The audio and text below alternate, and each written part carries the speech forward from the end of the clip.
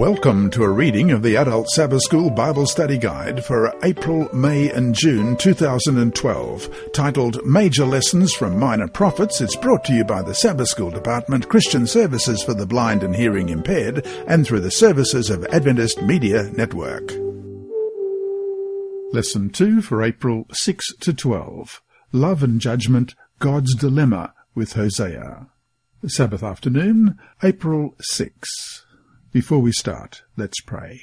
Our Heavenly Father, as we open your word again this week, we want to thank you that even though the Bible sometimes seems to be difficult to understand, that if we look carefully, we can see your hand there.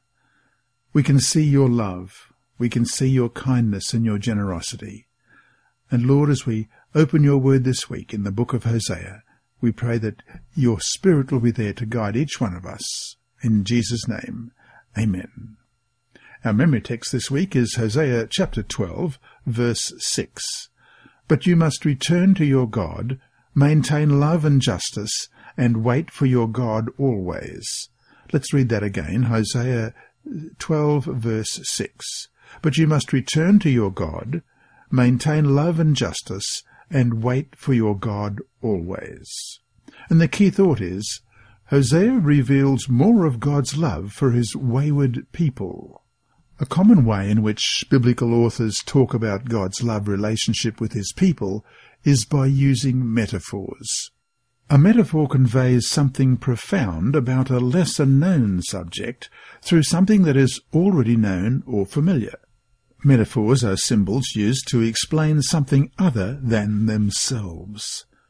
The two most commonly used biblical metaphors regarding God's relationship with his people are husband and wife and parent-child metaphors. Last week we looked at the husband-wife metaphor. This week we will look into a few more of Hosea's metaphors, the most dominant of which is the parent-child one. Hosea uses metaphors for the same reasons that Jesus taught in parables. First, to explain truths about God through the familiar things of life. Second, to impress on people's minds important spiritual principles that could be applied in everyday existence.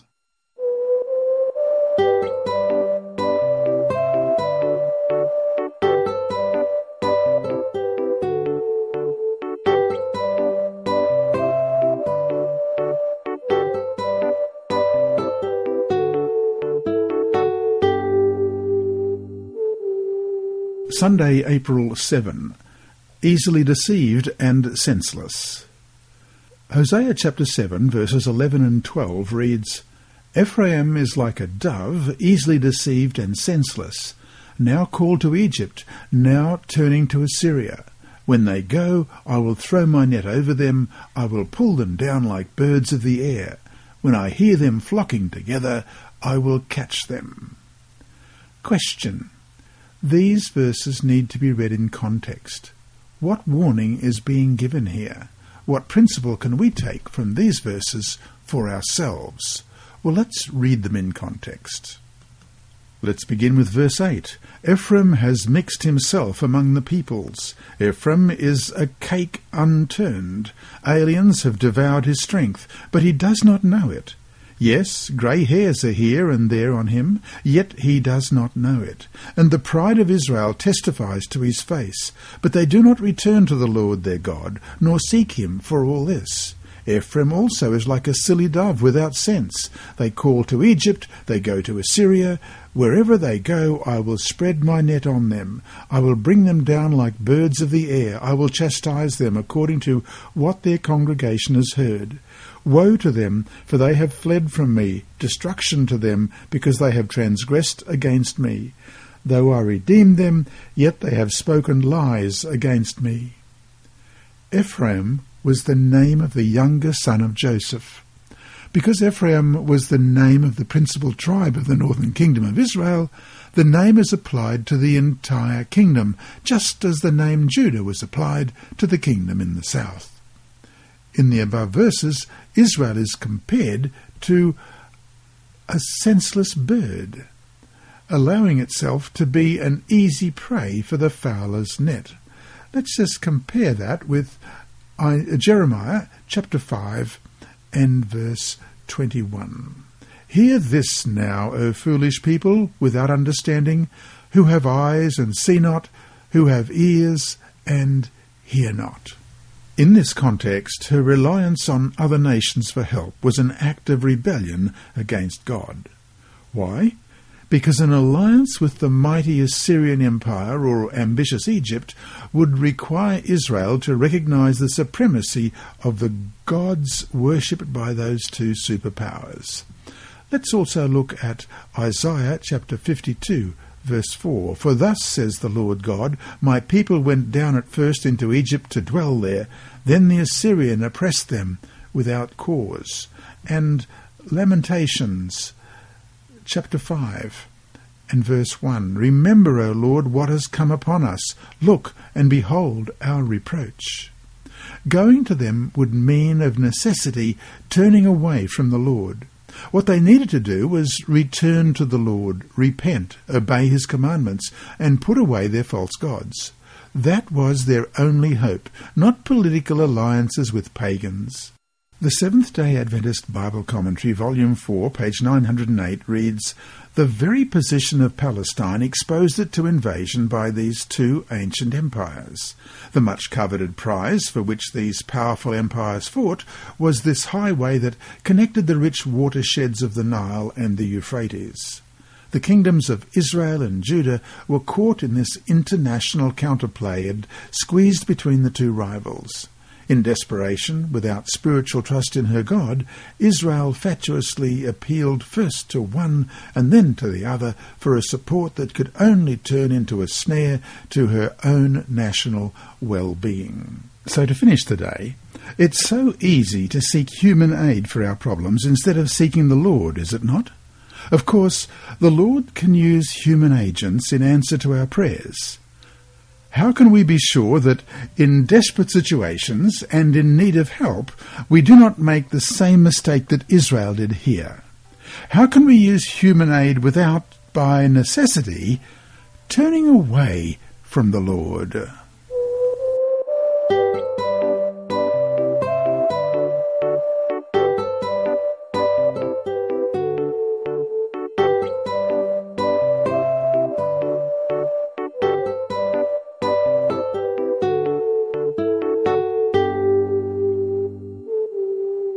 Monday, April 8. A trained heifer. Question. Read Hosea chapter 10, verses 11 through to 13. What message is the Lord giving to his people here? How do we understand the phrase, until he comes and showers righteousness on you? Beginning at verse 11. Ephraim is a trained heifer that loves to thresh grain, but I harnessed her fair neck. I will make Ephraim pull a plough. Judah shall plough, Jacob shall break his cods. Sow for yourselves righteousness, reap in mercy, break up your fallow ground, for it is time to seek the Lord, till he comes and rains righteousness on you. You have ploughed wickedness, you have reaped iniquity, you have eaten the fruit of lies, because you trusted in your own way, in the multitude of your mighty men. In Hosea chapter 10, God's child Ephraim is compared to a trained heifer who loves to thresh grain because she can eat as she threshes. Thus, instead of being productive, Israel's existence has become self-centered. When God yokes Israel to work in open fields as the nation should, righteousness and kindness will grow. In Bible times, the yoke was an instrument of service. Young beasts of burden were trained to be docile by working first on the threshing floor, and we can read about that in Jeremiah chapter 50 and verse 11. And that reads, because you were glad, because you rejoiced, you destroyers of my heritage, because you have grown fat like a heifer threshing grain, and you bellow like bulls. While yoked, they simply would thresh corn with their feet. At the same time, they pulled a threshing sledge over the corn, and we can read about that too in 2 Samuel chapter 24 and verse 22. Now Araunah said to David, "Let my lord the king take and offer up whatever seems good to him. Look, here are oxen for burnt sacrifice, and threshing implements, and the yokes of the oxen for wood." This type of work prepared them for the more disciplined task of ploughing a furrow in a field. We can read about that in 1 Kings verses 19 and verse 19. "So he departed from there, and found Elisha the son of Shaphat, who was ploughing with 12 yoke of oxen before him, and he was with the 12th. Then Elijah passed by him, and threw his mantle on him." God had a similar plan in his training of Israel. He would put a yoke on Ephraim's fair neck to make him work hard in the ploughing and breaking up of the soil. In Hosea chapter 10 verse 12, the prophet presents what the Lord desires Israel to be through obedience to his word. Righteousness and steadfast love are the gifts promised by God to his wife when the covenant is renewed. And we read about that in Hosea chapter 2 verse 19. "I will betroth you to me forever. Yes, I will betroth you to me in righteousness and justice, in loving kindness and mercy." If people sow righteousness, they will reap kindness in return. Only by searching for the Lord and his will can Israel be delivered from the coming punishment. The door of mercy is still open for possible repentance on the part of God's chosen people. The admonition to sow righteousness concerns people-to-people relationships. The search for God concerns the relationship between God and his people. The breaking up of the soil represents spiritual and social reform and renewal. The Lord and his people will work together in a mutual relationship to bring blessings back to the land.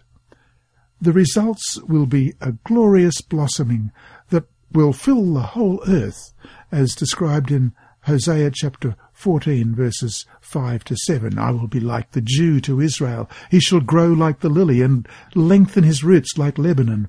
His branches shall spread. His beauty shall be like an olive tree, and his fragrance like Lebanon.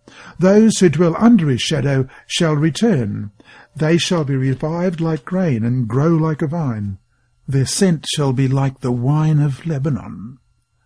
So to finish today, read Christ's invitation to take his yoke upon ourselves in Matthew 11:28 to 30. "Come to me, all you who labour and are heavy laden, and I will give you rest. Take my yoke upon you and learn from me, for I am gentle and lowly in heart, and you will find rest for your souls. For my yoke is easy, and my burden is light." How can learning from Christ to be gentle and humble in heart help us to find rest for our souls?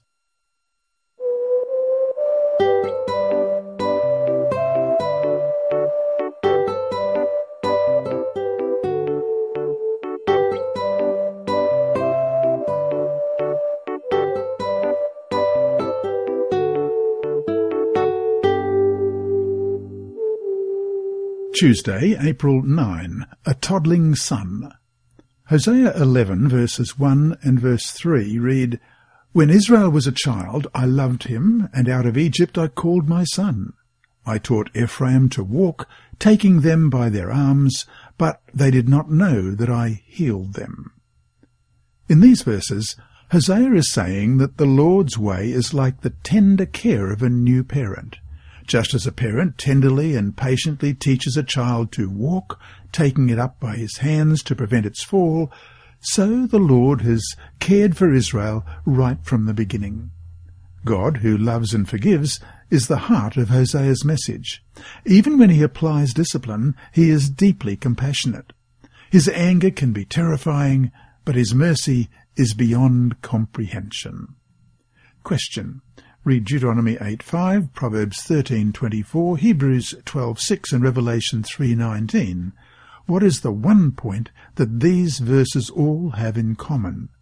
And what comfort can we draw from these texts?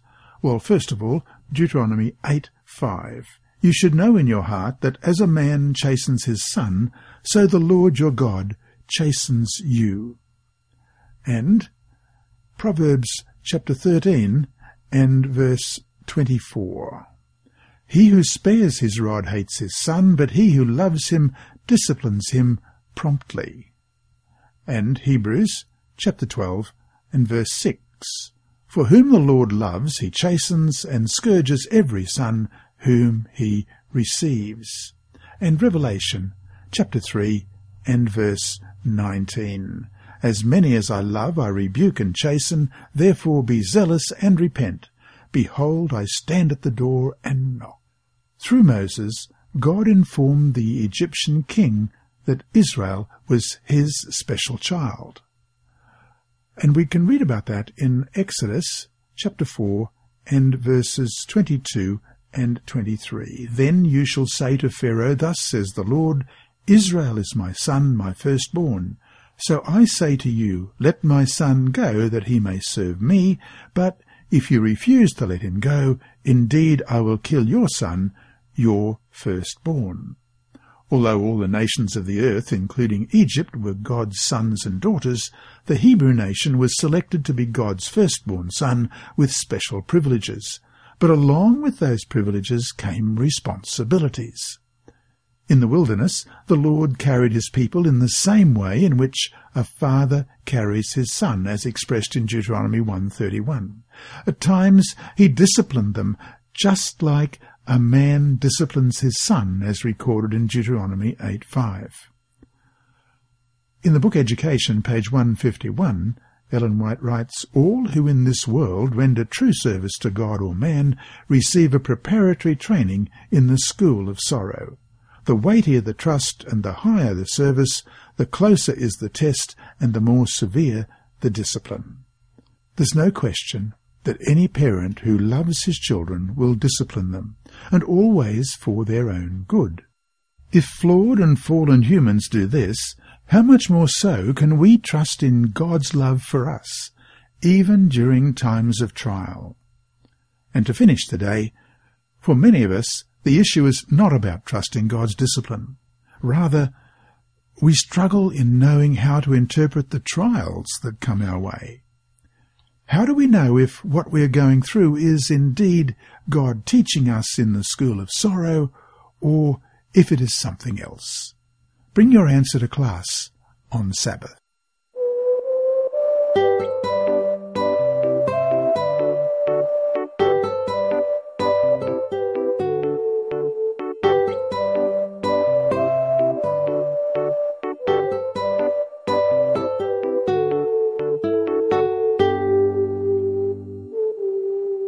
Wednesday, April 10. Compassion stronger than anger. Question. How can I give you up, O Ephraim? How can I surrender you, O Israel? How can I make you like Admah? How can I treat you like Zeboim? My heart is turned over within me. All my compassions are kindled. I will not execute my fierce anger. I will not destroy Ephraim again. For I am God, and not man, the Holy One in your midst, and I will not come in wrath. That's Hosea chapter 11, verses 8 and 9. This passage serves as a window into God's heart.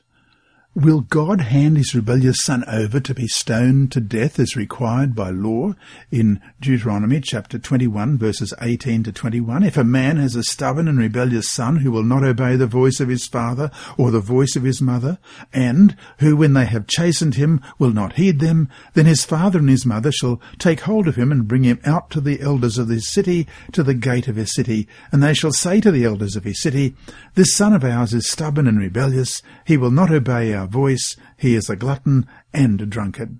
Then all the men of his city shall stone him to death with stones.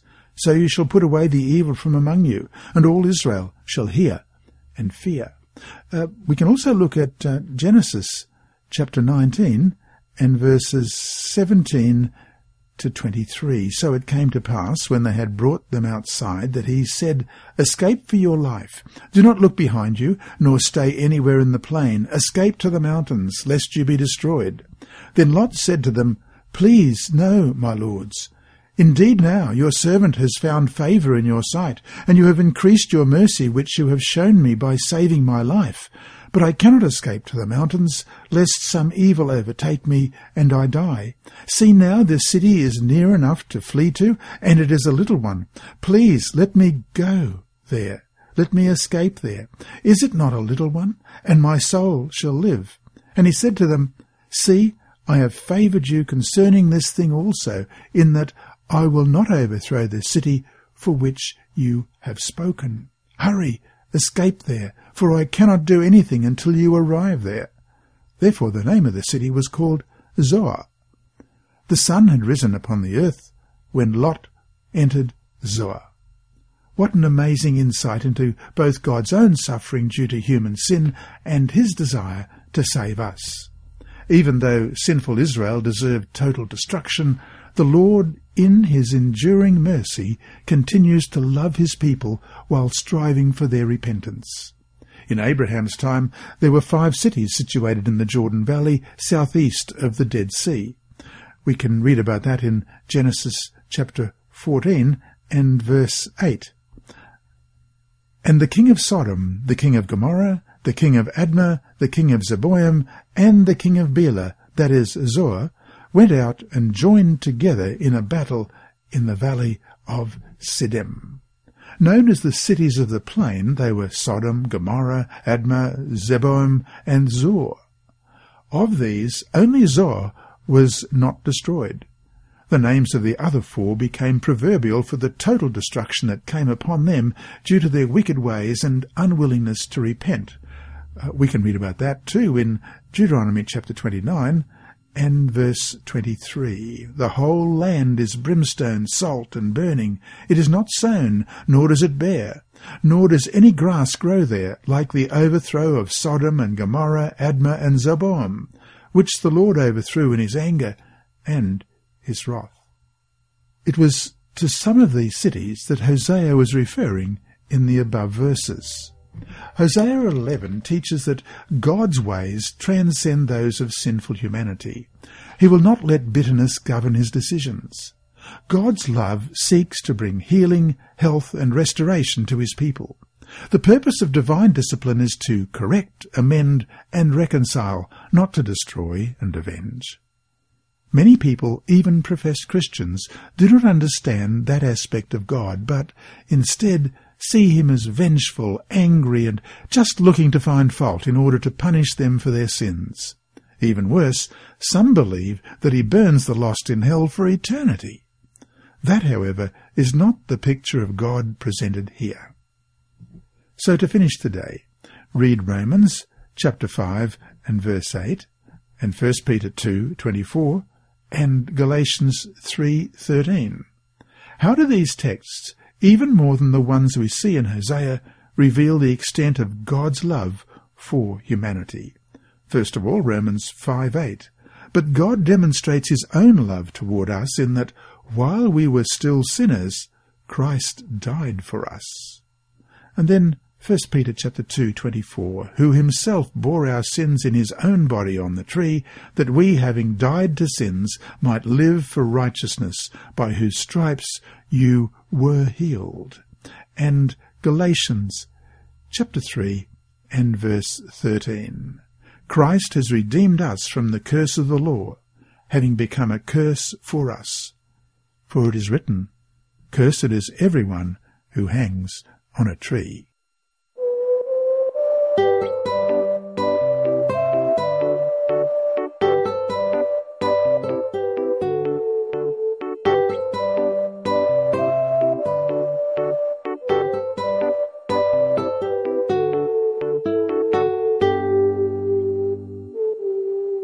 Thursday, April 11. Healed, loved, and nurtured. Question. Some ancient scholars viewed the Lord as revealed in the Old Testament as harsh and unforgiving, in contrast to Jesus as revealed in the New. Why is that such a wrong conclusion? How does the message of Hosea chapter 14 help to show just how wrong that conclusion is? What does this chapter reveal about God's character and love for his people? Well, let's read the whole chapter. It consists of just 9 verses. O Israel, return to the Lord your God, for you have stumbled because of your iniquity. take words with you, and return to the Lord. Say to him, take away all iniquity, receive us graciously, for we will offer the sacrifices of our lips. Assyria shall not save us. We will not ride on horses, nor will we say any more to the work of our hands, you are our gods, for in you the fatherless finds mercy. I will heal their backsliding. I will love them freely, for my anger has turned away from him. I will be like the dew to Israel. He shall grow like the lily, and lengthen his roots like Lebanon. His branches shall spread. His beauty shall be like an olive tree, and his fragrance like Lebanon. Those who dwell under his shadow shall return. They shall be revived like grain, and grow like a vine. Their scent shall be like the wine of Lebanon. Ephraim shall say, what have I to do any more with idols? I have heard and observed him. I am like a green cypress tree. Your fruit is found in me. Who is wise? Let him understand these things. Who is prudent? Let him know them. For the ways of the Lord are right. The righteous walk in them, but transgressors stumble in them. The last chapter of Hosea is a fitting climax to the message proclaimed by the prophet. It reaffirms the promise that God's salvation will have the last word. The chapter opens with one more call to turn away from all iniquity. In bidding the people to return to God, the prophet supplies the actual words that they should say in worship. Their request should be that God take away the guilt that made them stumble. They should also renounce their dependence on the other nations and totally reject idolatry. In Bible times, no person was supposed to appear before the Lord empty-handed. We read that in Exodus chapter 23 and verse 15. You shall keep the feast of unleavened bread. You shall eat unleavened bread 7 days, as I commanded you at the time appointed in the month of Abib. For in it you came out of Egypt. None shall appear before me empty. So, beyond bringing an animal sacrifice, the people are told to bring words of genuine repentance as their thanksgiving offering. Then, following a penitential confession on the people's part, God responds with a series of promises. The foremost of these is the healing of the people's maladies by the divine physician. God's renewed relationship with Israel is likened to the dew that provides the only moisture available to flowers and trees during the long and dry summer season in Palestine. It is also linked to the olive tree, which is considered especially valuable, a sort of crown of the fruit trees. Its foliage provides shade and freshness, and its oil is used as food, skin lotion, and as fuel for lights. Additionally, the great cedars of Lebanon are considered the most useful of the large-growth trees in the lands of the Bible. Their highly prized lumber serves for the construction of temples and royal palaces. We can have a look at that in 1 Kings chapter 6, verses 9 and 10. So he built the temple and finished it, and he panelled the temple with beams and boards of cedar.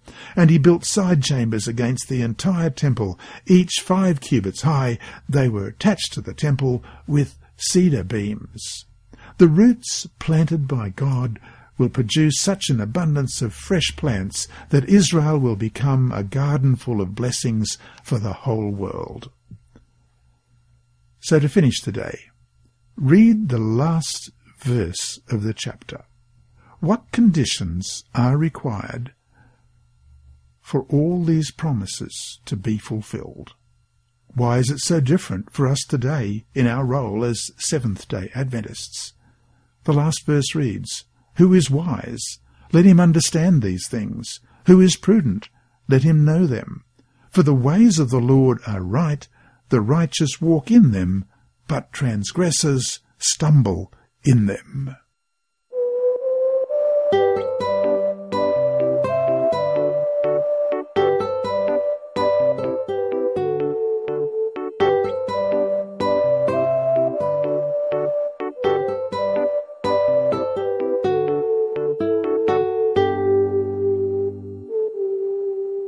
Friday, April 12.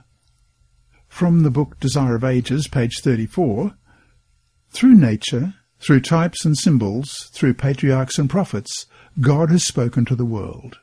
Lessons must be given to humanity in the language of humanity.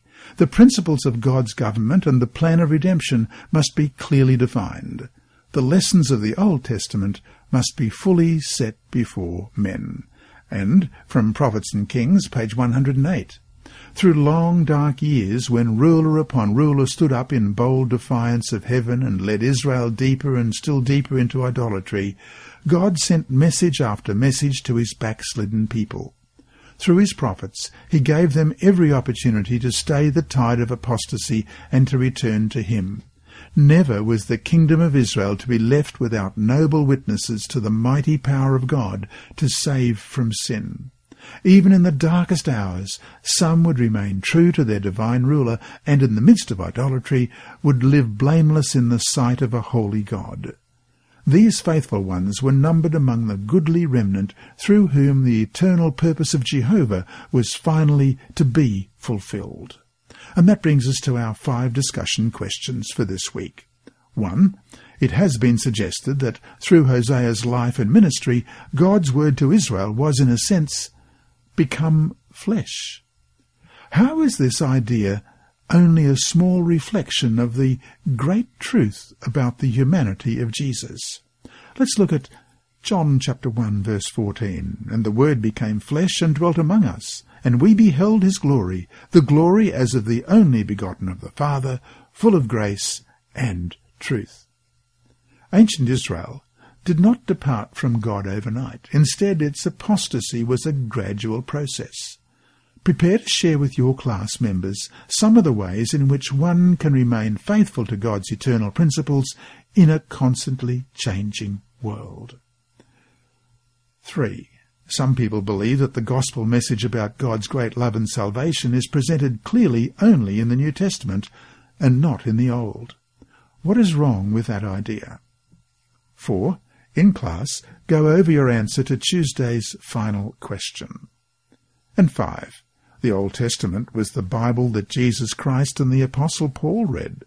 Look into the New Testament quotations from Hosea that are found in Matthew 9:13 and Romans 9:26. How did Jesus and Paul use the gospel message in Hosea to proclaim truth to us? Well, first of all, let's look at Matthew chapter 9 and verse 13. But go and learn what this means. I desire mercy and not sacrifice. For I did not come to call the righteous, but sinners to repentance. And Romans chapter 9 and verses 25 and 26. As he says also in Hosea, I will call them my people who were not my people, and her beloved who was not beloved. And it shall come to pass in the place where it was said to them, You are not my people, there they shall be called sons of the living God.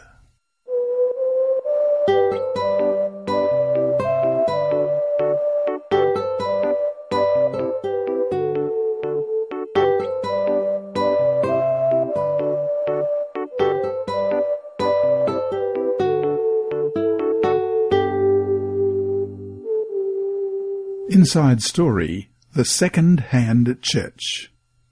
Pamela Abiro sat beside her mud house in Kenya and listened to the preacher's sermon over the loudspeaker. She was curious about the Seventh-day Adventist meetings being held on a nearby vacant lot, even though she belonged to another church. The messages touched Pamela's heart, and at times she felt that the speaker talked directly to her. So, on Sabbath morning, she took her 5 children to the meetings instead of to her own church. When the pastor invited those who wanted to have special prayer to come forward, Pamela took her children to the front. Her husband had died, and she was the sole supporter of her family. Life was difficult. Pamela had been an ardent member of the charismatic church to which she belonged. She had donated the land on which the church members built their mud brick home of worship. So, when she did not attend church for 3 weeks, some church members visited and asked why she was no longer attending. I have found truth that I never knew before, she told them simply, and I am learning how to properly raise my family. Pamela and her children joined the nearest Seventh-day Adventist church, which was 3 miles or 5 kilometres from her home. Then she learned that the charismatic church to which she had belonged had abandoned the mud brick church they had built on her land. Pamela invited the church members to hold small group worship services in the abandoned building, and the church accepted her offer. When Pamela's friends from her former church asked her questions about why she had left, she shared with them new truths she had learned and invited them to worship in the new Seventh-day Adventist Church, their former building. So far, 3 of her friends have joined the Seventh-day Adventist group that worships in the mud brick church.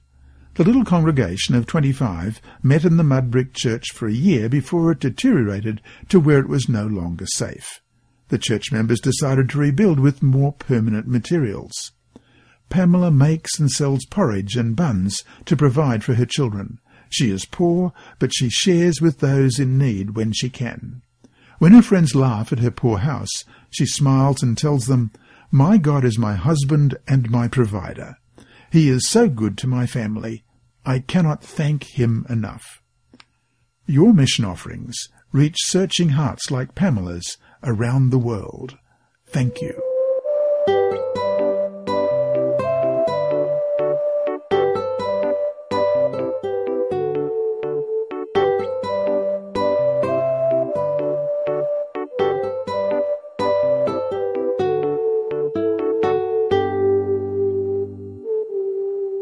This podcast of the Adult Sabbath School Bible Study Guide has been read by Dr. Percy Harold in the studios of Christian Services for the Blind and Hearing Impaired in Queensland, Australia.